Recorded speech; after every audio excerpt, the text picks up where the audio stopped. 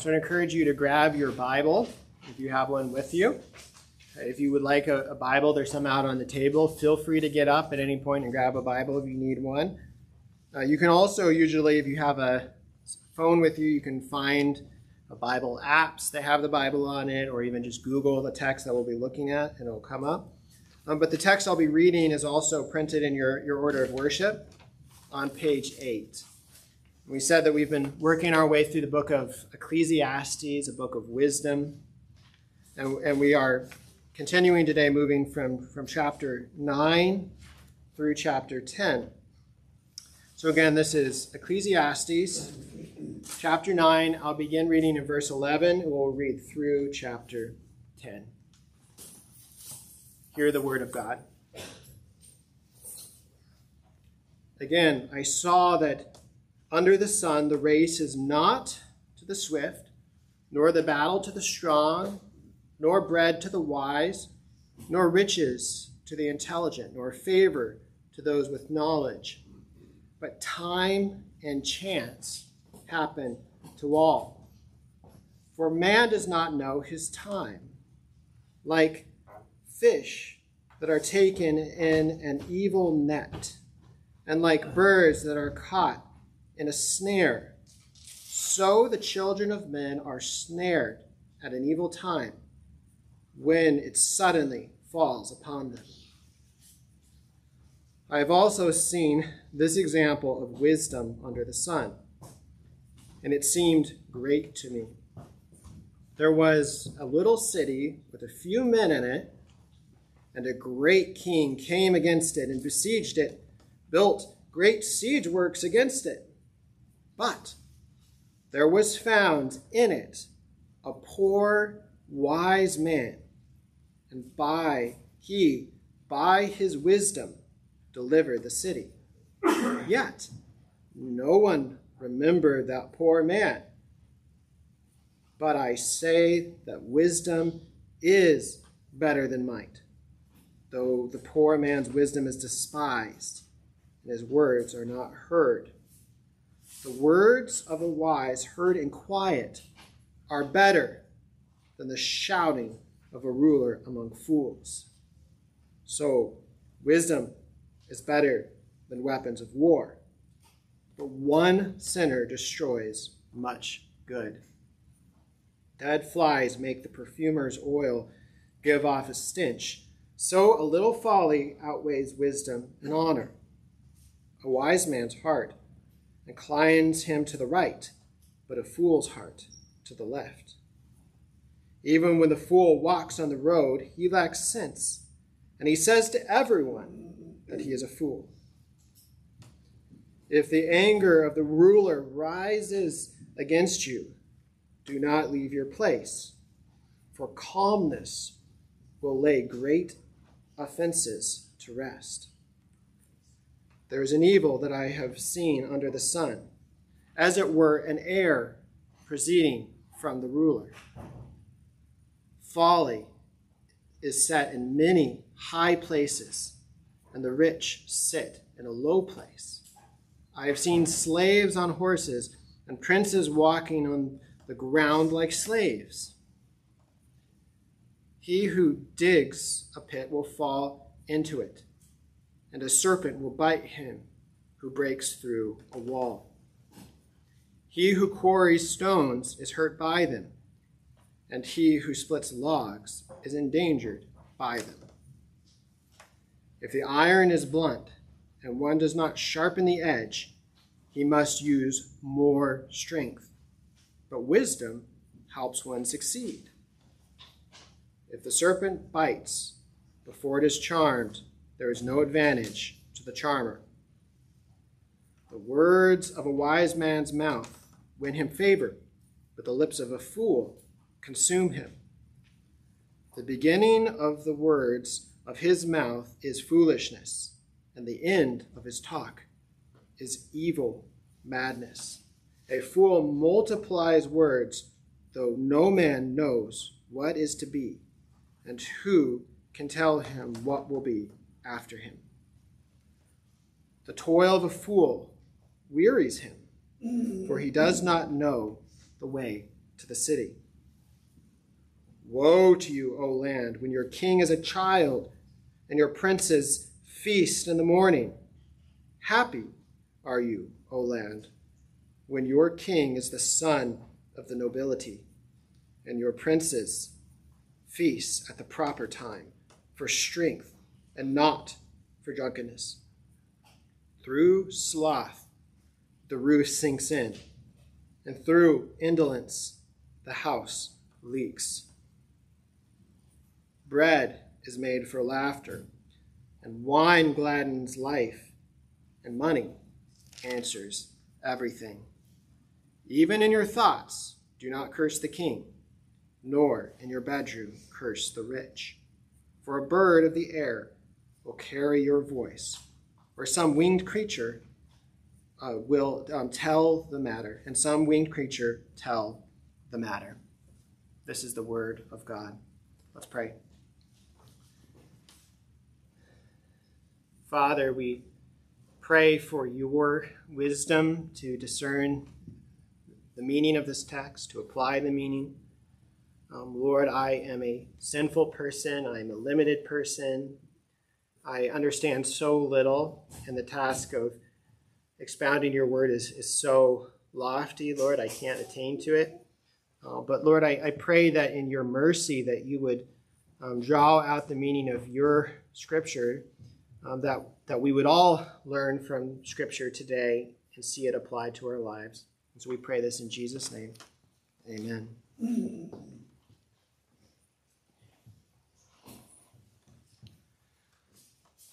So I think that often in life we are seeking guarantees. We want to know that everything will be okay. But as you look at the beginning of the text that I read a moment ago, you see that there are no guarantees. That wisdom itself, trying to be a wise person, doesn't guarantee the outcome of your life. Look in your Bible at verse 11 of chapter 9. That's where I started reading earlier. It says, "Again, I saw that under the sun the race is not to the swift, nor the battle to the strong, nor bread to the wise, nor riches to the intelligent, nor favor to those with knowledge, but time and chance happen to them all." Now, in one sense, as Christians, we do not believe in chance. We talked about this a few weeks ago from the book of Ecclesiastes, that the providence of God is directing all things, upholding all things.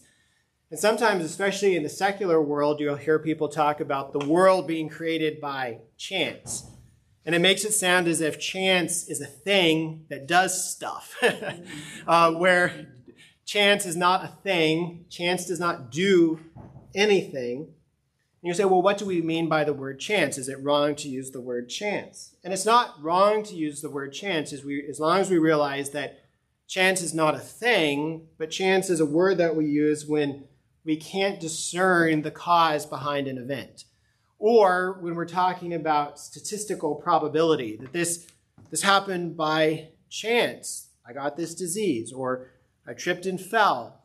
And this happened, I fell into the statistical probability that out of X number of people, this can happen. And what it says in our text is that time and chance happen to all people. That you can try to be wise, you can try to live your life in the right way, but yet statistical probability will still happen to you. You can be the wisest person around, but you can still suffer. And that's why he says that the swift person does not always win the race. Maybe he gets sick. Maybe she falls down and breaks her ankle. It's not always clear what will happen. Or it says that the strong does not always win the battle. It's similar, that the stray arrow can hit somebody. The strongest warrior can fall. It seems like chance. It seems random. It's hard to understand. We don't know the cause behind it. Time and chance happens to all. That wisdom in and of itself does not guarantee the outcome of our life. But then we see something else. Look in your Bible at verse 13, and we see that wisdom also doesn't guarantee public recognition. So it doesn't guarantee the outcome, but it also doesn't guarantee that we'll get recognized. Look at verse 13. He says, I have also seen this example of wisdom under the sun, and it seemed great to me. There was a little city with few men in it, and a great king came against it and besieged it, building great siege work against it. But there was found in it a poor, wise man, and he, by his wisdom, delivered the city. Yet no one remembered that poor man. And so you see the picture, you see the illustration. There's this small city, an insignificant city. And then it's under siege by this great king who's about to take it. Time and chance happens that you would assume that the great king would overthrow this small city. But it says that a poor, wise man is found. And in one way or another, he's able to deliver the city. He devises a strategy for victory against all odds. But then there's this pessimistic note. It says, yet no one remembered that poor man. Everybody forgot him. Nobody respected him. It didn't profit him in the end. He was still poor. He was still insignificant. He was still unknown. As we said, wisdom does not guarantee that we're going to have public recognition. But then you step back and you say, well, is there any point in being wise? And this is a theme that we've talked about over and over again in the book of Ecclesiastes. If wisdom isn't a guarantee that you're going to have the good life, that you're going to be healthy, wealthy, and wise, if time and chance can happen to you even when you do the right thing, if people ignore your accomplishments even though you did the right thing, why bother? Why not live the way that you want? Why not be a fool? But that's the main point of our text that we're looking at today. According to our text, wisdom is still better than folly, despite its limitations. And this is what you see in verse 16. So look there in your Bible, chapter 9, verse 16. He says, but I say that wisdom is better than might, though the poor man's wisdom is despised, and his words are not heard. The words of the wise, heard in quiet, are better than the shouting of a ruler among fools. Wisdom is better than weapons of war, but one sinner destroys much good. And so in those verses, you see that word better repeated several times. That wisdom is better. It's better than might. It's better than the words of foolishness. It's better than the weapons of war. And if you're reading from the English Standard Version, like I did a moment ago, and you look at the heading that the translators supplied at the right before verse 11, it says, wisdom is better than folly. That the translators recognize that this is a theme of this entire section. But then you say, well, wait a second. There's no break. It moves to chapter 10, but at least in the English Standard Version, they don't give a heading break moving into chapter 10. That somehow all of chapter 10 is still speaking to this theme that wisdom is better than folly. And you might have wondered as I was even reading chapter 10, how is he going to preach chapter 10? Because it starts to feel like the book of Proverbs. As you read the book of Proverbs, also the wisdom of Solomon, it moves through lots of seemingly disconnected vignettes of wisdom that shows you how to live. It's practical, it's useful, but even commentaries talk about that it's hard to find a unifying flow of thought within chapter 10, that it feels like he's moving from one topic to another topic. Is there anything that's unifying? But if you think about it in the flow, exactly what I've been talking about, that verse 11 to 15 of chapter 9 is about the limitation of wisdom. It can't guarantee the outcome of your life. It won't guarantee public recognition. Then we said chapter 9, verse 16 to 18 asserts, it says, yes, wisdom, despite its limitations, is better than folly. And then all chapter 10 is doing is trying to prove that assertion. It's saying, yes, we still need the book of Proverbs. Wisdom is still valuable. It's not a guarantee in this life, but it's still better than folly. So let me show an example of how wisdom is better than folly. Now, I struggled, to be perfectly honest, I struggled this week of how I was going to handle chapter 10. And I figured out about 3 options, and I went back and forth between the best way of handling this. So the first option that I thought about was to go verse by verse through chapter 10 and look very briefly at each piece of wisdom. I counted about 14 proverbs, depending on how you divide it. The other option that I thought about was breaking it into 14 sermons and drawing the wisdom of Scripture, thinking about that theme, drawing in Proverbs, drawing in teaching of Scripture elsewhere, and look topically at each of those 14 topics. And then the third option was to draw out a handful of the Proverbs to illustrate the central idea of the whole section, that wisdom is better than folly. And so I chose that third option. So today, for the rest of our time, we're going to spend in chapter 10. And what we're going to look at, we're going to pull out 4 of the Proverbs from that list. And we're going to look at them, apply them, show how they are practical, they're useful for our life, and that wisdom is in fact better than folly, despite all of its limitations. So here's the first proverb that we're going to draw out. Wisdom is better than folly because folly outweighs wisdom. The wisdom is better than folly because folly outweighs wisdom. So here's the first proverb, verse 1 of chapter 10. He says, "Dead flies make the perfumer's ointment give off a stench. So a little folly outweighs wisdom and honor." Now the image here is fairly clear, but in the ancient world, if you were going to refine perfume that smells so good, you had to be careful that if a single fly got into your perfume, it would begin to rot, it would become rancid, and that would spread to the perfume and it would ruin the entire batch of perfume. So you had to be careful of that one fly. And that's what he applies here to wisdom. Wisdom is better than folly because just a little bit of folly outweighs all of your wisdom. And if you think about that from experience, it's true. Imagine a store clerk. She works faithfully year after year at the cash register. She's in a department store. She always arrives on time. She always does her job. She's always polite to all of the customers. But then one day she's having trouble paying her bills and she takes $100 out of the cash register. She doesn't think anyone will notice. She's caught and she's fired because of her theft. And on the surface you say, wait a second, she did thousands of things right. She was wise thousands of times. One time was folly. But yet it says here, a little folly outweighs wisdom and honor.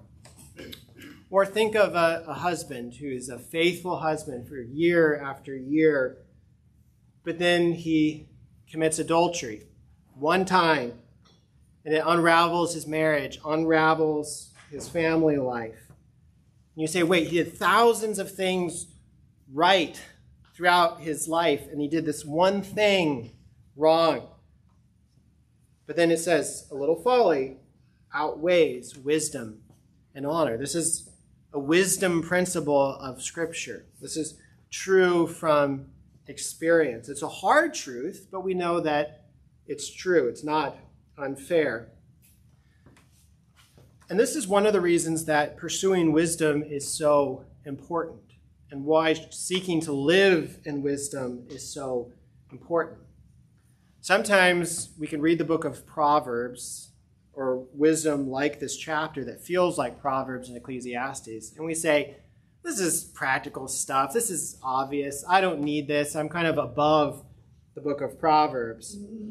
But what we fail to recognize is how serious it is when we veer from wisdom. When we go into folly, it outweighs so much wisdom. That's why it is a great practice. Read through the book of Proverbs often. There's 31 chapters in the book of Proverbs. You can read a chapter a day for a month. Do that month after month, and you grow in wisdom. And then the more you grow in wisdom, the more you see how narrow the path of wisdom is. And there's a great example of this from John Bunyan. We had our Confession of Sin from John Bunyan. Jonathan mentioned that he wrote Pilgrim's Progress. And there's an image of Pilgrim's Progress where he's going from the city of destruction to the celestial city, and he goes through the valley of the shadow of death. And this narrow path at night, and it's terrifying, and he can barely see, and he stays just on the straight and narrow path before him.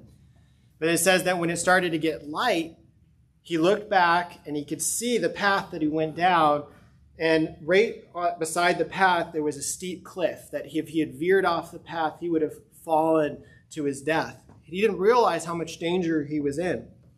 And I think that's how we can think about wisdom as we reflect back on our life. You say, I was just walking on this path. But then later, as you grow in wisdom, you say, wow, if I had gone outside of that, it wasn't just an alternate path, that it would have been ruin and destruction. And it's only by the grace of God, not my own works, not my own faithfulness, that I was able to stay on the path. Or perhaps for younger people who don't have the wisdom yet, it's important to know that you're on the path of wisdom that God has laid out. And that it's not that there are equal paths going off to the side, that there is the path of wisdom. And staying on that preserves you against so much folly, because we learn that folly outweighs wisdom. And that's why wisdom is better than folly. Folly gets us into trouble. Yes, wisdom is no guarantee, but we do not want to live in folly. So that's the first proverb that we're drawing out. Here's the second proverb that we're drawing out to illustrate this. Wisdom is better than folly because folly makes your work harder. Wisdom is better than folly because folly makes your work harder. Look at verse 10 in chapter 10. If the iron is blunt and one does not sharpen the edge, he must use more strength. But wisdom helps one to succeed. And that's a great image, a very wise image. That sometimes you're in a hurry. You're trying to cut something. Maybe you're cutting up vegetables, but your knife is dull and it's not working very well. But you say, I'm in a hurry. I have to get the meal made. I have to keep working. I have to keep making this happen. But sometimes if you actually step back, you stop working, you sharpen the knife, and then you engage in your work, that it will help you succeed. And this is a wisdom principle that you see in all of life. But a good example, a good articulation of this principle is from an author, Stephen Covey, in his 7 Habits of Highly Effective People. It's kind of if you read productivity literature, 7 Habits is kind of the classic book on being an effective person. And I've really enjoyed the book, benefited from it. There are cheesy elements in it, but yet when you read it, you say, okay, this is not scripture, but it's drawing from the path of wisdom, showing that wisdom is better than folly. Yes, it's not a guarantee. I think that's where something like the 7 Habits falls short. That it can feel almost like a promise that if you follow this wise path, your life will be good. But wisdom is not a promise. But yet it is valuable. And the 7th habit in that book is this, and he calls it sharpen the saw. And it's the same image that we see here. And he says, sharpen the saw means preserving and enhancing the greatest asset you have, you. It means having a balanced program for self-renewal in the areas of your life, physical, social, mental, and spiritual. That so often in life we're thinking, I need to work more, get more done. But there's this principle of sharpening the edge, the wisdom of stepping back. And so that could be physically that you exercise or you stretch or you help your body. Socially, you spend time with friends and family. Mentally, you do continuing education or get another degree, or you read books, you grow in your mind. Or spiritually, you are in the Word, you're in prayer, you're sharpening, you're attending weekly worship, observing the Lord's Day to set aside work and recreation to gather with God's people. And that's essentially stopping your work, sharpening yourself, because it says that if the iron is blunt and one does not sharpen the edge, he must use more strength. but wisdom helps one succeed. That there's real wisdom here, that wisdom is better than folly, because folly makes your work harder. That's the second proverb that we're drawing out here. Very practical proverb. Then here's the third proverb that we're drawing out. And there's 4 altogether that we're going to draw out. The third is this, that wisdom is better than folly because folly doesn't have the correct goal. Wisdom is better than folly because folly doesn't have the correct goal. Look at verse 15 in chapter 10. It says that the toil of a fool wearies him, for he does not know the way to the city. So you see that he doesn't know where he's going. He's working, he's laboring, but eventually he's going to wear himself out because he's not going to the correct destination. And again, if you're thinking about productivity literature that is trying to draw on the wisdom that you see, the wisdom that's articulated in Proverbs, common grace wisdom of Scripture, showing that wisdom is better than folly, you'll see sometimes a distinction between self-management and self-leadership. That self-management is how you manage the goals that are before you, how you keep your calendar and keep your tasks. But self-leadership is actually how you decide whether those goals are worth pursuing in the first place. That you can be effective at managing your life, but you're going completely in the wrong direction. You do not know the way to the city. And therefore, the fool eventually wears himself out. And I think that what Solomon is saying in this proverb is that the fool's work, the fool, he works, doesn't even know where he's going. He's at the wrong place from the very start. And there's a great picture of this from Thomas Aquinas, the great medieval theologian. He quotes Augustine, so he starts off quoting the earlier writer, St. Augustine. He says that it is better to limp along the way than to walk briskly off the way. And then Aquinas continues. He says, for one who limps along the way, even though he makes just a little progress, is approaching his destination. But if one walks off the way, the faster he goes, the further he gets from his destination. And so that shows how somebody can be brilliant, can have a great mind, great understanding, but if it's directed to the wrong goal, it's going to only move them further and further away from God, that they're not going to be going in the right direction. Somebody can work hard. It's only going to lead them in the wrong direction. Again, Pilgrim's Progress, John Bunyan, that I mentioned a moment ago, there's another image from that where he's going up the path from the city of destruction to the celestial city. He knows the way to the city. And it's hard. He's sweating. He's tired. And then other people come going down the hill. And they're very happy. They're going. It's easy going. And he wishes that he could turn around and go down because that's far easier. But the point is that even though the hill is hard, he's going in the right direction. He has the right goal. They're going back to the city of destruction. And their way is easy, but it's leading to destruction. And this is important spiritually as well, that according to Scripture, our goal is to glorify God. The Westminster Shorter Catechism says that the chief and the highest end of man, of humanity, is to glorify God and to enjoy him forever. That's what we've said in our vision. That is the way to the city. And that's why in 1 Corinthians chapter 15, verse 58, the Apostle Paul says, therefore, my beloved brothers, be steadfast, immovable, always abounding in the work of the Lord, knowing that in the Lord your labor is not in vain. That if your goal is to glorify God, if the Lord, Jesus Christ, is the goal of your life, he says your labor is not in vain.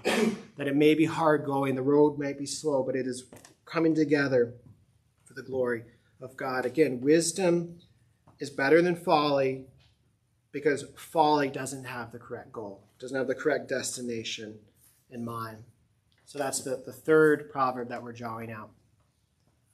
But then here's the fourth and the final proverb, drawing out to illustrate that wisdom is better than folly because folly is destructive in the end. That wisdom is better than folly because folly is destructive in the end. Look at verse 18 in chapter 10. It says, through sloth, the roof sinks in, and through indolence, the house leaks.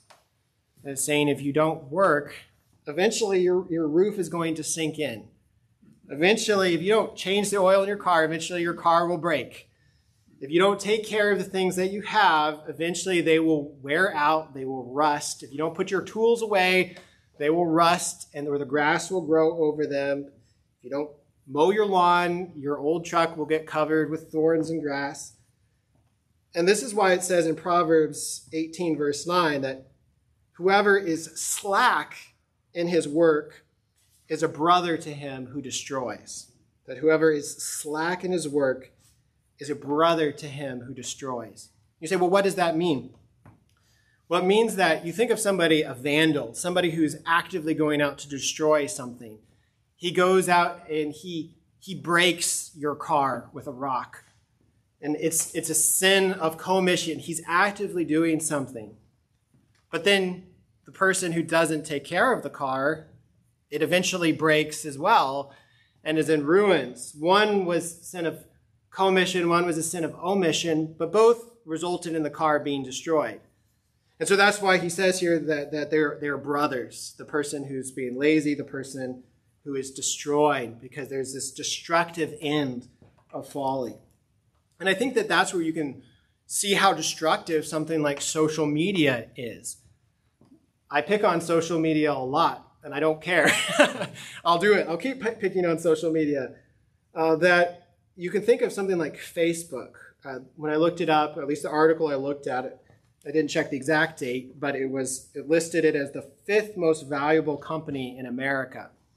And the top 5 were all tech companies that make their money primarily from advertising. And you say, well, wait a second, they're not mining gold out of the ground. They're not taking oil out of the ground. They're not taking something valuable. It's not coal. It's not something that you can hold, that you can touch, that you can feel. Why are these companies so valuable? And the reason is because that they are mining human attention. They're mining your ability to focus, and they're perfecting the science of distraction. And it's not that social media is wrong in and of itself. I mean, this is streaming on Facebook right now. But yet we can see that when it moves beyond its purpose of connecting with others, that it distracts. It leads to us focusing on what we shouldn't focus on, that whether it's social media or Netflix or YouTube, other sources of entertainment, that it leads to a great cause of sloth and laziness in our world. That's why in Ephesians chapter 5, the Apostle Paul says, look carefully then how you walk, not as unwise, but as wise. So he's saying wisdom is better than folly. Don't be unwise, be wise. At the very heart of that is making the best use of the time, or some translations say redeeming the time, because the days are evil. That folly is destructive. Wisdom is beautiful. Wisdom is constructive. Wisdom takes time to build relationships. That wisdom takes time to acquire new skills. That wisdom takes time to restore old pasts. That wisdom takes time to innovate, to create something new. That wisdom is better than folly, because folly is destructive. So those are the 4 Proverbs. Now, obviously, there's much more that could be said. We could have walked through all of them today, but you get the idea. But this is where then we stop for a second, and we don't want to get ahead of ourselves, because we say, wait, wisdom is beautiful, wisdom is good. We want to live practical lives of wisdom for all the reasons that we've outlined and for more.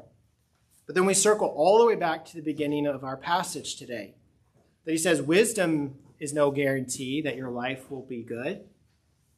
Time and chance happen to all. Wisdom is no guarantee that you're going to be well known, that you're going to be successful. If you're a highly effective person, you might die in obscurity. But then also, even more importantly, we know from Scripture that wisdom is no guarantee of our standing before a holy and righteous God. And the reason for that is because even though we might be more wise than other people, you might be more wise than me, But when it comes down to it, to one degree or another, we've all participated in folly. And we said that a little folly outweighs wisdom, that we've all walked into the folly of making our life harder, or the folly of being lazy, or having incorrect goals, or working for self or for pleasure. All the ways of wisdom, we know that we haven't perfectly walked the path of wisdom, that we've moved off into the path of destruction. And so you say, well, wait a second, if folly outweighs wisdom, then maybe that's what characterizes our lives. Maybe folly is the end of the story for us. Maybe we're the person who we made one mistake, and that one mistake separated us from a holy and righteous God. But then we've made more than one mistake, that we have lived over and over again in rebellion against God. Is there hope for people like you and for me?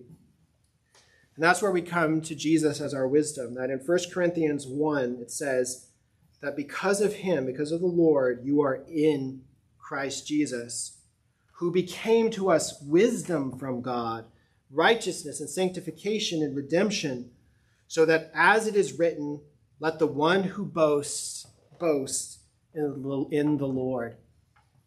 So we're not boasting in, look at how wise I am, look at how productive I am, that we turn to the Lord Jesus Christ in repentance and faith.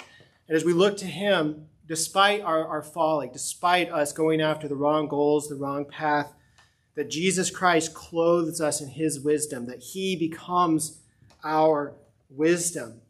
And it is ultimately from that position of being in Christ, being rooted and grounded in Christ, that we can begin to pursue wisdom, to live in wisdom in and through Christ. That it is in Christ that we discover in our life, in experience, that in fact wisdom is better than folly.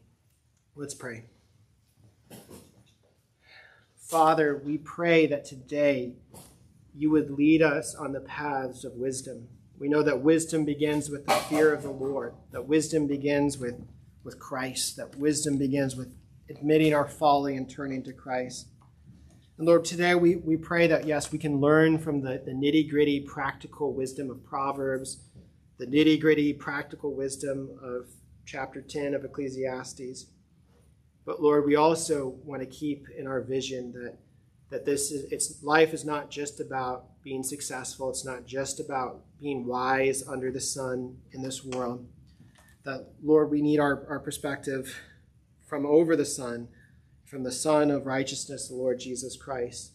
So today, Lord, fix our hearts on Christ, that he would be our wisdom, that he would rescue us from all of our folly, that he would be our wisdom. But then in Christ, we pray that we can not live in folly, not to continue to live in foolishness when we have the wisdom of Christ, but to walk in the wisdom of Christ, to grow in our understanding of wisdom on the path to the celestial city that you have laid out, knowing that the wisdom of God is foolishness to the world, but that we would prize the wisdom of God above even the most valuable gold, the most valuable silver, above wealth, success, or anything, because that is the hope that leads us from this life to the life to come. So we pray in Jesus' name, amen.